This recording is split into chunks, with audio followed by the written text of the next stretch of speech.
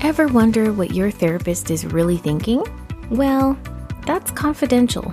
But in this podcast, a few of my therapist friends and me show you what it's really like inside of a mental health professional's brain.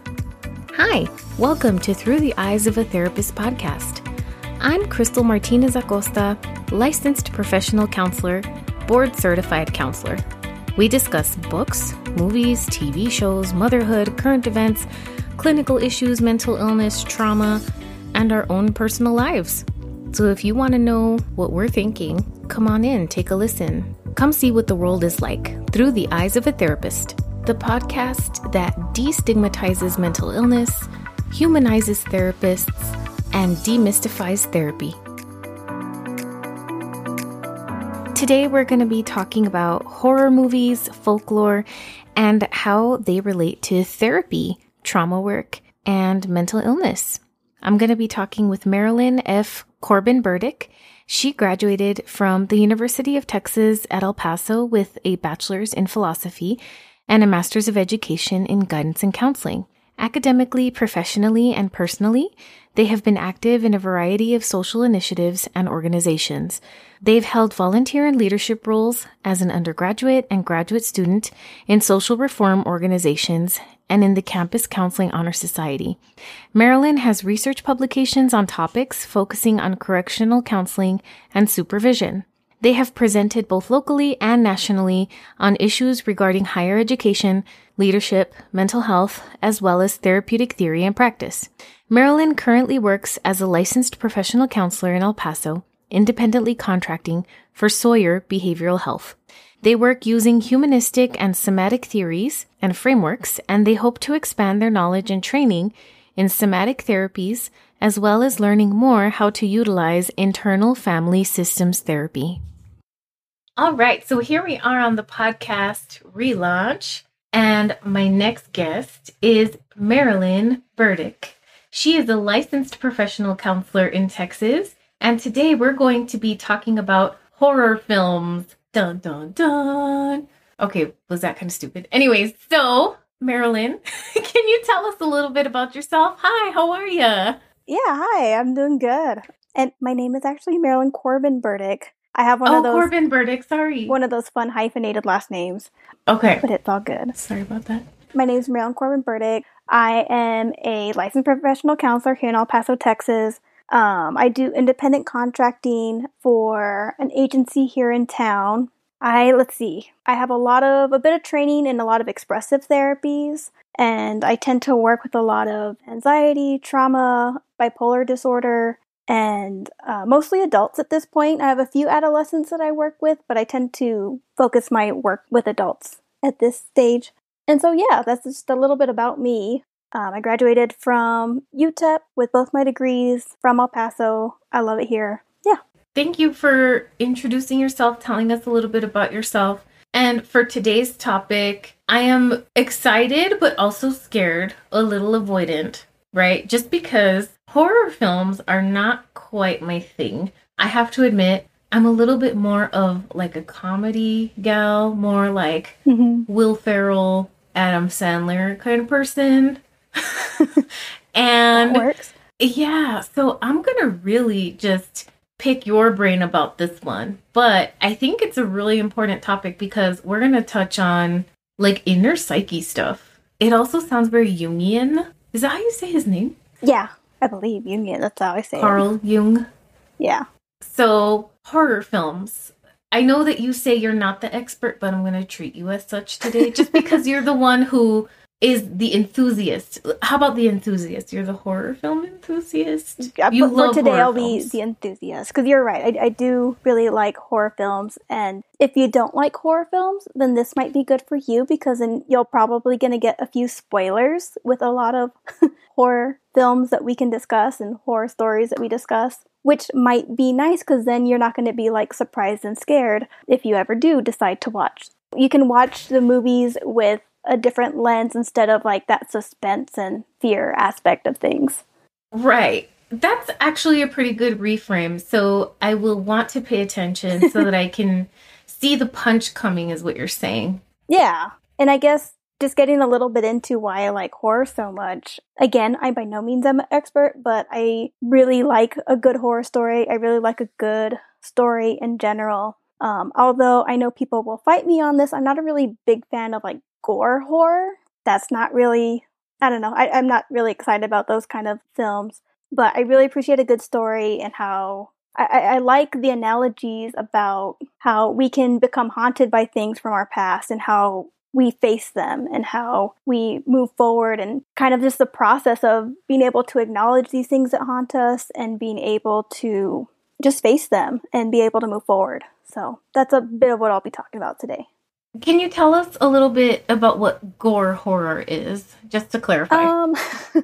Well, I don't know. For me, the most obvious gore horror that I think of, and I'm sure there can be a really good societal commentary on it, is like Human Centipede, like stuff like that I'm not really about.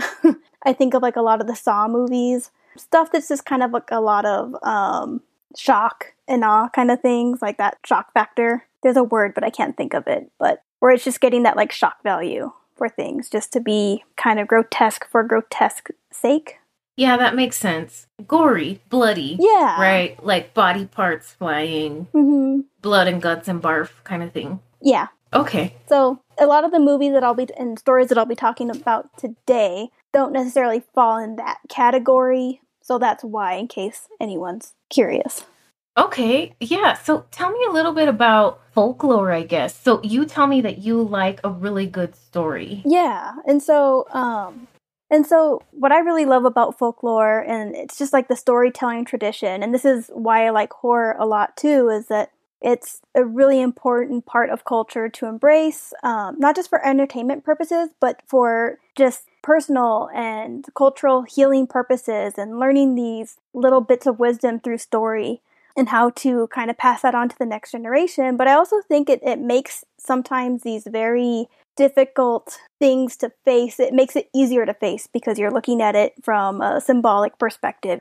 You're this outside perspective. You're not actually actively facing a lot of those things. And so, yeah, allegory and metaphors, I think, just help us engage with difficult subject matter that just allows us to be both outside and within experiencing it. Because as we tell stories and as we listen to them, I think we're often reminded of the ways we've felt those ways and the things that we have experienced that have been similar. And of course, I do want to say, like, folklore and storytelling, like, it's not limited to the genre of horror. I just really like horror. So that's kind of what the focus is on. Yeah, that makes sense. I think it reminds me of, kind of like the narratives in trauma work, right? We can do that with a client through storytelling. More commonly, probably with children, it's through either play or creating a comic book or a story or something that creates that little bit more of an emotional distance between the person and the content. Yeah, being able to approach it in a way that is not in the stepping into the overwhelm of things. Right. Yes, exactly. You mentioned storytelling. You also mentioned a little bit of, I guess, being able to face certain things that otherwise we wouldn't be able to face through storytelling. And I know that in your practice, is internal family systems something that you use? And so I would like to receive more training on internal family systems therapy, and I'm not IFS certified, but it is something that I've done a lot of my own reading on and that I incorporate a lot in my practice, and definitely the language is very much used. And so internal family systems, are you familiar with internal family systems? I'm actually not. And so I'm not very familiar with it. My understanding of it at this point is that the idea behind it is that we all have parts. And parts are very normal. Like the movie Inside Out, that's kind of like a very IFS take on things for kids, right? Like you have anger, sadness, all those things, and they all work together and they get activated at times. And so IFS is kind of like that. We all have different parts that step in and sometimes fulfill a role that we need at times. But what happens with trauma is sometimes parts can get, how do I try to figure out how to say it? My understanding is that when it comes to trauma, parts sometimes can become like our sense of identity. And so in order to survive and cope with trauma, maybe we had a part of us that got real small And that kind of becomes like our sense of self. And so working with IFS is you kind of learn how to approach that part. Okay, why are we getting small? What is it that we're trying to protect here? Or why is it that we get big and yell at everyone all the time? What's the function of that? So with parts, how do you think that parts relate to either folklore or something about horror? And so I think of like what you said earlier, that it does follow that very archetype framework where in horror, one could argue that a lot of the different things that are experienced are really just like parts trying to be known. And so like internal family systems, you kind of approach a lot of symptoms like parts. So you're experiencing anxiety. What is that part of you that experienced anxiety trying to say? If you experience depression, okay, what is this depressed part? What is it getting at? Or where is it coming from?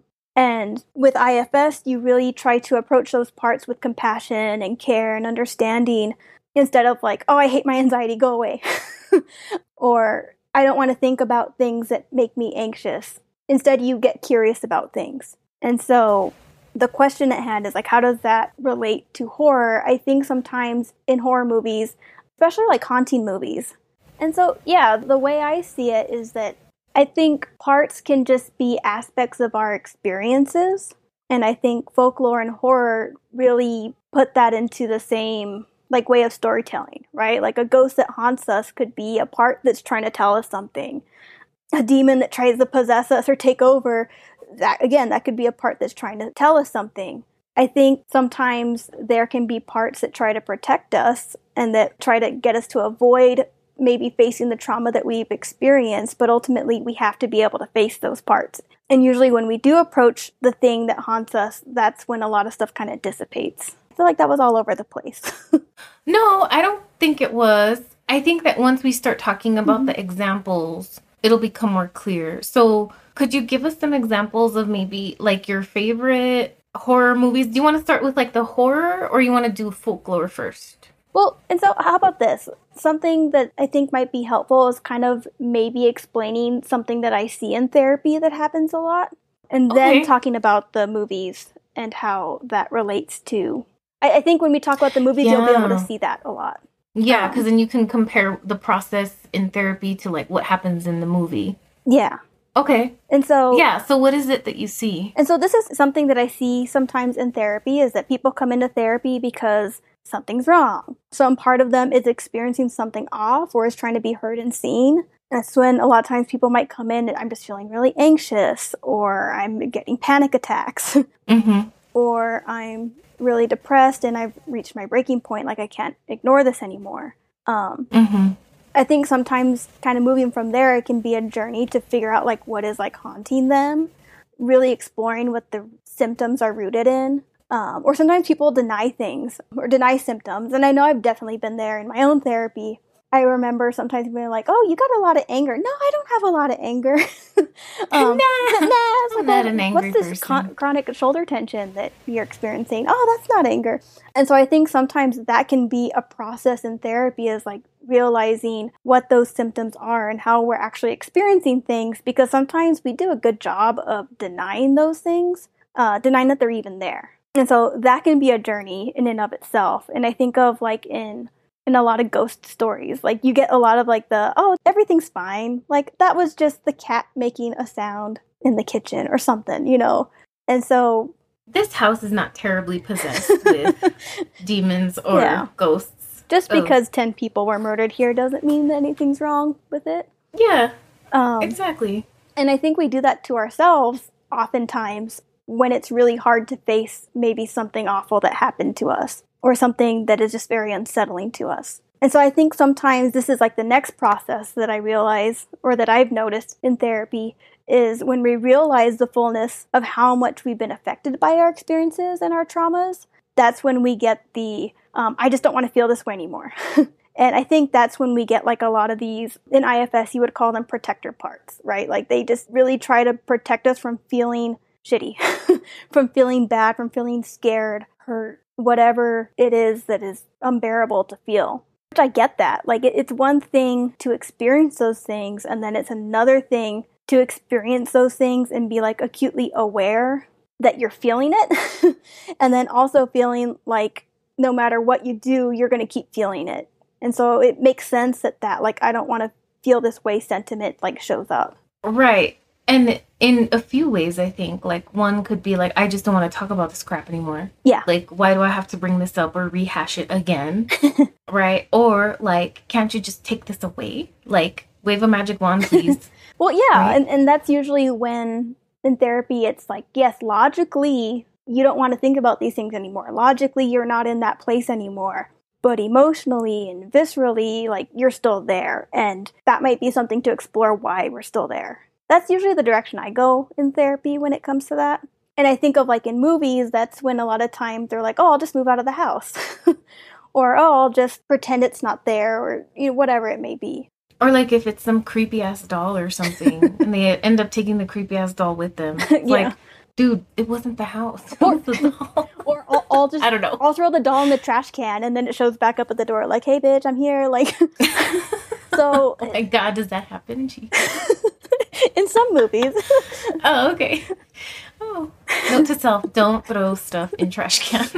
Jeez. But I think that can be a really good, I don't know, a very good symbolic gesture of, like, what we try to do with these things that are haunting us. It's like, well, if I just throw you in the trash, if I just pretend like you never happened or you're not there, then you're going to go away. But then they keep showing back up at your door or however they show up in the story. Right. Or you do something completely ineffective, like somebody's chasing you in a horror movie, and you go into a room with a weapon or something, right? Like, your chances of survival go way down. Isn't there some research about that? Do you know what I'm talking about? I can't think of a specific example, but I think I know what you mean. In the sense of, like, you just do something that just doesn't seem like it's in your best interest to do. Right. Yeah, like somebody's chasing after you, and it's like, oh, let me go into this room with a bunch of chainsaws in it. Yeah, or and nowhere let's to go down hide. the dark basement and exactly. For some and reason. It's totally not going to help. Yeah. Exactly. Yeah. And so, yeah, I think kind of moving along in that, I think that there is often a turning point when realizing in order to not be run by it, to be run by all these fears, they have to be able to face it. They have to be able to feel it and experience it and, experience what they fear most. And to be able to face that without our usual ways of protecting ourselves. It's really kind of putting yourself in this vulnerable place. But usually in, like, a lot of, like, especially, like, a lot of, like, demon possession movies, like, as soon as you can name it and, like, you know what it is, it's almost like it loses its power. And that's something I'll talk about later in some of the folklore stuff. And so that's kind of the process that I see a lot in a lot of horror films and a lot of, like, ghost story, haunting movies, and a lot of folklore in general. And that's kind of I guess that's kind of where I'll be pulling a lot of my analogies from, is that process. Yeah, and I agree with you. I think that in trauma work especially, once the person is able to face it, it's almost, you have to kind of explain it to the client. It's almost, you have to get them to take this weird leap of faith to let them know that whatever memory it is that they're revisiting with you in session, in this controlled kind of environment, in this safe place, it's not like they're going to relive the experience verbatim exactly with the same circumstances, right? It's just a memory. Yeah. It's almost like this ghost of a thing. And so it doesn't have as much power as it did before. And so it's really trying to convince them, you know, it's not as powerful as it once was. And once you do revisit it, it's just really to tie up loose ends and say goodbye to it in some weird way. And get relief from it, almost. And I kind of see it a little differently, because I think part of it, and this is, again, that very, like, internal family systems perspective, I think part of it is, yes, realizing what is not yours to carry. But I think sometimes what haunts us are parts of ourselves that experienced the terror, and being able to not necessarily, like, again, I think of, like, you're flicking off, like, a part, like, go away, pew, and, like, get off my shoulder, I don't want you here anymore. Instead of being able to tell that part to go away or laying it to rest, per se, it's figuring out how to nurture it and give it what it needs, and how to keep it safe, and how to really kind of integrate it into yourself moving forward, not as this like huge scary thing, but as something that you have been able to approach and that you know how to approach now. From that place of, in IFS they talk a lot about like that centered self. Like you're more self-led and you're not led by this scared or angry part. That's a really interesting approach, which is also true. I think that both can be true, right? Yeah. Like there's that sense of you can't erase your memory. It's not eternal sunshine of the spotless mind kind of shit going on here where we erase your memory because that's creepy and run away, from that immediately, right? Because you can't do that. And you can't change the past, but integrating it into yourself, right? And then learning how to reintegrate everything, including your affect and your mood and regulating, right? Like re-regulation. That's not even a word. Learning how to be with it. Not instead of how you were with it when you couldn't deal with the terror or the fear or whatever. Yeah, being able to be present with who you are now. Would you say that it'd be like kind of letting the ghosts live with you instead? And so, and I guess you were asking about the different folklore stories, and there is one, this is a Tibetan Buddhist story of, I can never say it right, so I apologize for not being able to say this correctly, Milarepa? Okay, I'm not going to try. But the story of this tale is that there is a monk who is just being harassed by hordes of demons, and nothing he can do will make these demons go away. He tries to shoo them away, he tries to fight them and slaughter them, and the more he fights, like the stronger they become. And so what ends up happening is that he realizes that just by acknowledging them and saying, I see that you're here, the majority of them dissipate. They just disappear, just by him acknowledging that they're there. But there is a few particularly big demons that stay. And he's like, what's up? Like, I acknowledged you. Why are you still here? It's not until he is able to... There's different ways of saying that the story goes, but the way I've always heard it has been he puts his head into the mouth of the demon by saying, all right, you're here. You're scary. Like, but I'm here with you. Like, I'm not afraid of you. I can be here with you. Look, I'm even putting my head inside your mouth. That's how much I will be with you and I'm not scared of you. That is really what helps kind of bring this relationship with these inner demons, is being able to approach them with that sense of curiosity and also compassion. Interesting. Creepy. But yeah. I mean, moral of the story here, when it comes to therapy, would be, what do you think? Well, I also want to give the disclaimer, always move at your pace. Because if you're not ready to put your head into the mouth of the demons, you don't want to re-traumatize yourself. And I think it's important that you have that strong sense of self and that readiness and not being pushed beyond what you feel comfortable and what you feel ready to do. But I think ultimately it's being able to be present and being able to be grounded. I don't know if there's like one ultimate lesson or anything like that, but I think that's a piece of it, is like learning how to trust yourself even when things are terrifying. Yeah, absolutely. And then I think with the help of the therapist and the expertise, especially with a trauma-trained therapist, would not encourage you to stick your head in the demon's mouth, per se, right? Like, immediately. I think that they would do some work around window of tolerance and affect regulation and all kinds of other things before they encourage you to do something like that. 100%. And give you lots of resources and all that first. Disclaimer. So don't try to sit home, folks, on your own.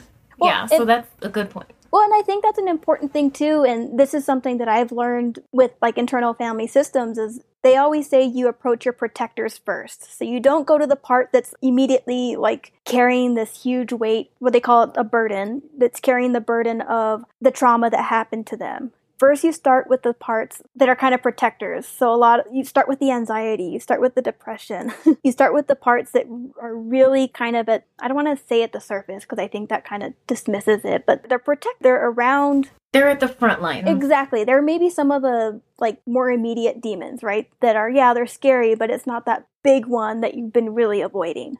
And the biggest thing that I've learned when it comes to working with protectors, it's really building a lot of trust. It's really building a lot of safety. And if you don't have that, then those protectors are like, hell no, you're not getting to that big demon because you can't handle it. And so I think you have to work at your pace. Absolutely. If there's anything that I've learned just in general, even if you're not working with people who have been through trauma, is if you don't build safety and rapport and trust with your clients, then nothing that you try is ever going to work. Mm-hmm. The end. Done. Yeah. Might as well quit. Go do something else. Seriously, go do something else. Like, don't be a therapist. Like, what? Like, if you can't build a relationship with people, get the hell out of here. Well, and I think that's kind of an ironic thing in the sense that, like, I think safety and trust are so important. It's a strange thing, especially considering that we're dealing with, like, horror. Like, things that don't feel safe and things that don't feel like you can trust yourself to handle. And so it's an interesting dynamic to where you build this internal trust and safety in order to approach things that are uncertain and that feel very unsafe. Yeah, because it's like, are you going to do a bait and switch on somebody or what? Like, I'm going to lure you in this hole, you know? Like, no, of course not. It's like we walk with you through it. It's not like, okay, you trust us now. Go into that hole by yourself. Like, go down the basement by yourself. I'll wait up here. Exactly. Yeah. Exactly. We would never do that. At least the good, aware ones. And also, just a side note, I think you can't take a client where you haven't been yourself. Yeah. Right? So, like, I mean, I don't know if a prerequisite is your own therapy, but there's controversy about that. I feel like kind of should be, but, you know, if you haven't done your own work and been through your own horror movie, so to speak, then how are you going to know how to navigate that for a client in some way? And maybe not have been through the exact same thing, but on some level being able to manage those types of situations for yourself. Yeah, I would agree with that. I think when you work with people, you notice their demons can often look a lot like your demons, and it can be hard. And so if you're not comfortable approaching vulnerability, if you're not comfortable just sitting with difficult topics, I'm trying to think of something particular, but I can't right now. It's going to be more difficult for you to be able to take someone there, or not even take someone, but be with someone as they go there. I heard an example of maybe a client who tends to like laugh trauma off a lot. And if that's something that you tend to do, and that's not something that you haven't really worked through, you may tend to almost enable that laughing off of trauma with them. And that's something that I think is important to, be able to laugh with them when needed. But if that's where you stay, that could be a pretty big obstacle. Absolutely. Yeah, because then how are you able to see beyond that, right? Yeah.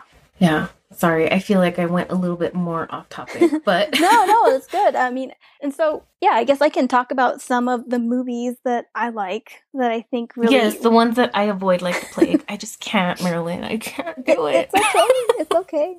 I will do it for you.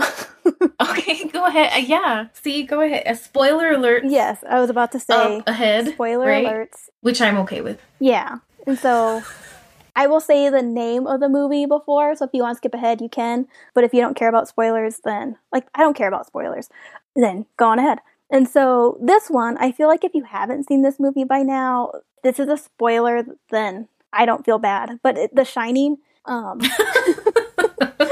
Okay. I mean, it's an old movie, but I'm actually not going to be talking about the movie. I actually prefer the book a bit. And the reason why I like that is the book a little bit more because I think it kind of humanizes some of the characters a little bit more than the movie does, particularly Jack, the dad. And so in this book, I think Stephen King does a really good job of showing the experiences of alcoholism, the experiences of domestic violence and abuse, and the trauma that can be experienced with that. And then also the generational cycles that people face with that and experience with it.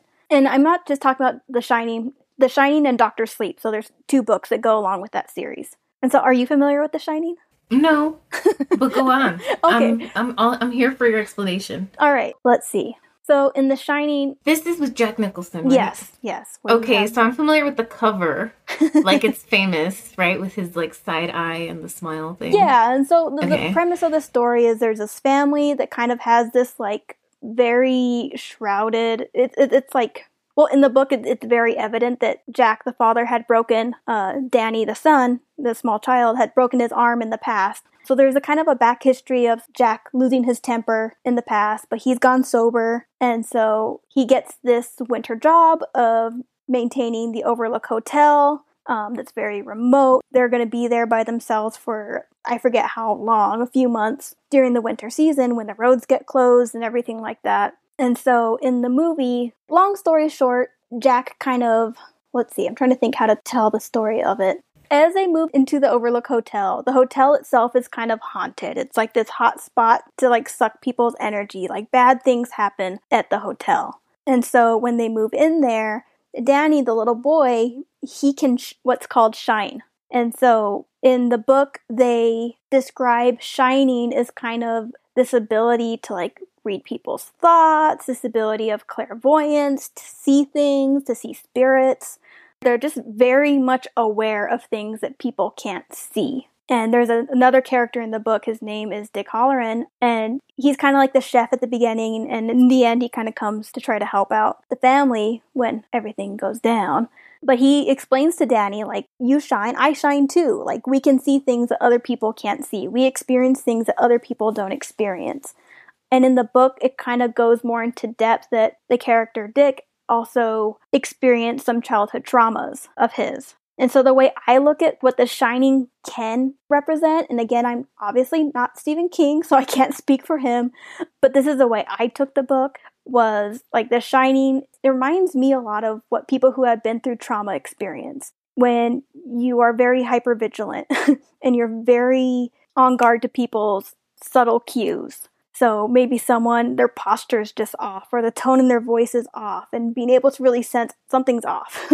And so that's what it really reminds me of. And I think Danny, the little boy in the book, really just kind of explores this hotel and just sees all these things that just feel off. And while that's going on, the hotel is kind of also seducing Jack, the father, in the movie, that's Jack Nicholson, and kind of just drawing him in, and he becomes more and more obsessed with this book that he's writing and doing research, and just gets really more and more on edge. And there's a lot of themes about alcoholism in the book. It's pretty evident in the book how much alcoholism is a big part of this. And so, yeah, I think it's a really interesting story on like just how that experience can feel like. And it's not just the physical aspects of what happens, but like the emotional aspect of it.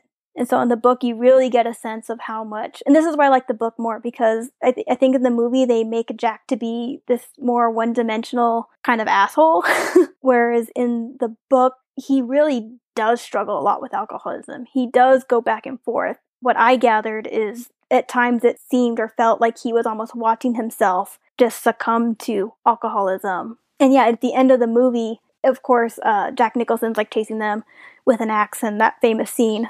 But at the end of the book, actually, Jack, the father, is actually the one that destroys the hotel. And so that's why I like it, because I think it kind of humanizes him a little bit more and shows the real struggle with that. And so then in Dr. Sleep, which is a sequel, it kind of talks about Danny now as an adult and how he deals with alcoholism and how he has used alcoholism to kind of numb the shining because it gets too loud for him. He doesn't like dealing with the shining. He's really compartmentalized a lot of the things that haunt him, but he ultimately gets sober, and then he has to kind of face that trauma going into the next generation, but he has to face it sober, which I think is an interesting read for that.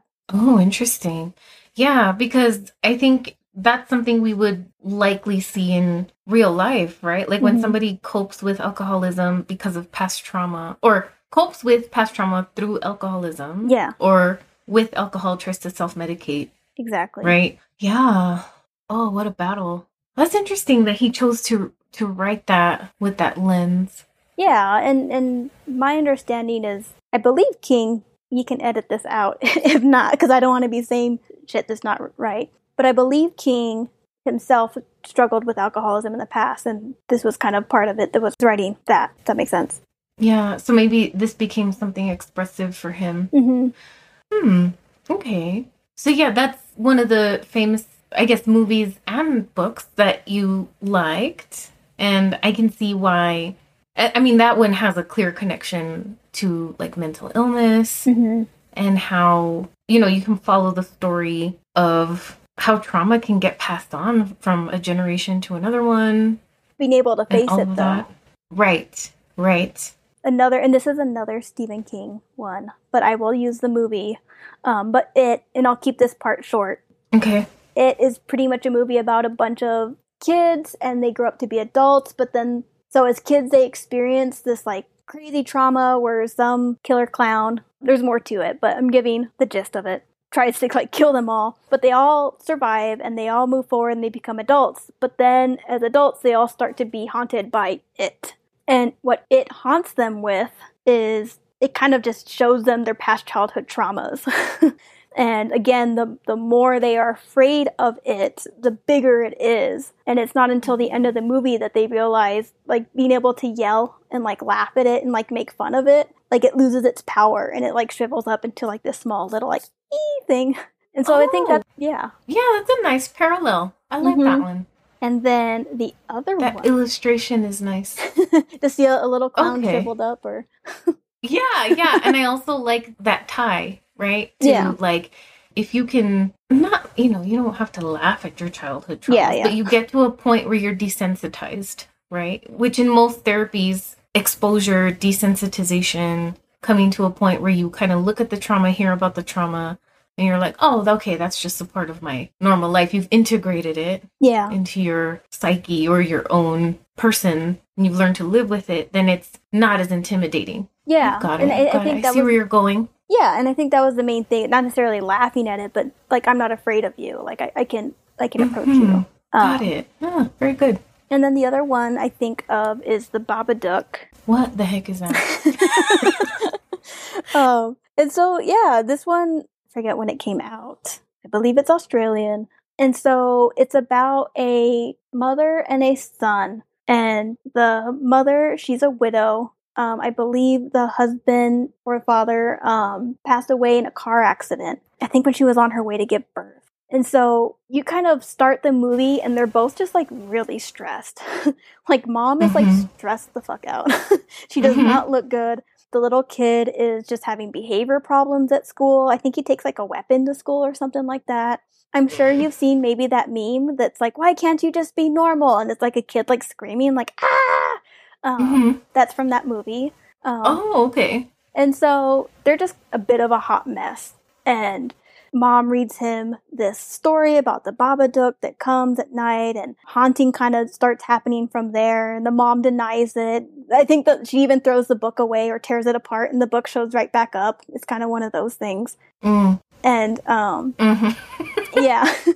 Oh, no. And it's one of those movies that it's not until they face the Babadook that it doesn't go away, because the way I see it and the way I've understood it is that the Babadook is like a symbol for the mom's grief, because I think the Babadook even takes over her. Yeah. Sorry. It's been a while since I've seen it. But it takes over her to where she almost kills the son.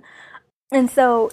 Oh, how delightful. Okay. But I think it's very symbolic about grief. And throughout the movie... Yeah. The mom insists that no one says the father's name. She doesn't want to talk about it. She's really trying to avoid her grief until I think it manifests as the Babadook. And so it's not until she faces it that she can really know what to do with it. And at the end of the movie, like, the Babadook doesn't really go away. They keep it, like, in the basement or something like that, and they, like, feed it worms. But it's manageable, which is a lot of how, like, grief is with a lot of people. It's not something that really goes away, but it's something you learn to carry on and live with, because I don't think you can make grief go away. Right. That's one of those things that is so universal to the human experience, and is so normal, but we don't talk about it because it's so unpleasant. But at some point, it has to become integrated, right? Yeah. Like, it can't take over your life the way, like, the Babadook does, where she's, like, trying to kill her son. But it's there. Yeah, that sounds... that one, I think I'll definitely stay away from that movie. But I've got the gist. Thank you so much. Yeah. For that now you got it. So if people ask me, have you seen It, The Shining, Babadook? I'll be like, yep. And yes, I have like Cliff Notes, Marilyn. I have mental images of it in my head. Yeah, I'm good. I am good. So I'm thinking this is enough content for our folklore horror podcast episode. I want to thank you so much for coming on and talking about this. This is so perfect because it's being released in October for Halloween. Yes. I'm excited for that. Sorry. One of my favorite holidays. Yeah. I mean, I'm getting used to the idea of Halloween. Again, I do like cute costumes. I can't do like scary stuff, but just like don't pop out and scare me, please. Just like let me appreciate cute stuff. But thank you so much. And I hope that we can do this again. Maybe another topic that is funny. That would be nice. Well, and I do have like one quote that I really, really love that I think kind of speaks to a lot of this. And it's from Judith Herman, Trauma and Recovery. If you've read that book, then you know it's a great book that talks a lot about trauma and all that good stuff. Well, that's not good, but you know what I mean. Mm-hmm. Yes, I know what you mean. And so the quote goes, "The ordinary response to atrocities is to banish them from consciousness. Certain violations of the social compact are too terrible to utter out loud. This is the meaning of the word unspeakable. Atrocities, however, refuse to be buried. Equally as powerful as the desire to deny atrocities is a conviction that denial does not work. Folk wisdom is filled with ghosts who refuse to rest in their graves until their stories are told. Murder will out. Remembering and telling the truth about terrible events are prerequisites for the restoration and the social order and for the healing of individual victims." And so I really like that because I think it kind of speaks to, just having to face these things and just the reasons why. Yeah, I love it. That's poignant. And it's true. Well, thank you for having me. Thank you. Yeah, thank you. I learned so much. I mean, not only content-wise, but it was nice to discuss the parallels between therapy and trauma work and horror and folklore. Something that I never thought I would discuss. Yeah. Honestly. So thank you for coming on, Marilyn Corbin-Burdick. Thank you. I'll talk to you again soon. All right. Thanks. Have a good one. Thanks for listening to Through the Eyes of a Therapist podcast. Rate and review the show on Apple Podcasts. And please connect with me, Crystal Martinez Acosta, licensed professional counselor, on Instagram at Through the Eyes of a Therapist pod. More information about booking me for therapy or training can be found there. Until next time, keep on fighting the stigma and go to therapy. I'll see you next time.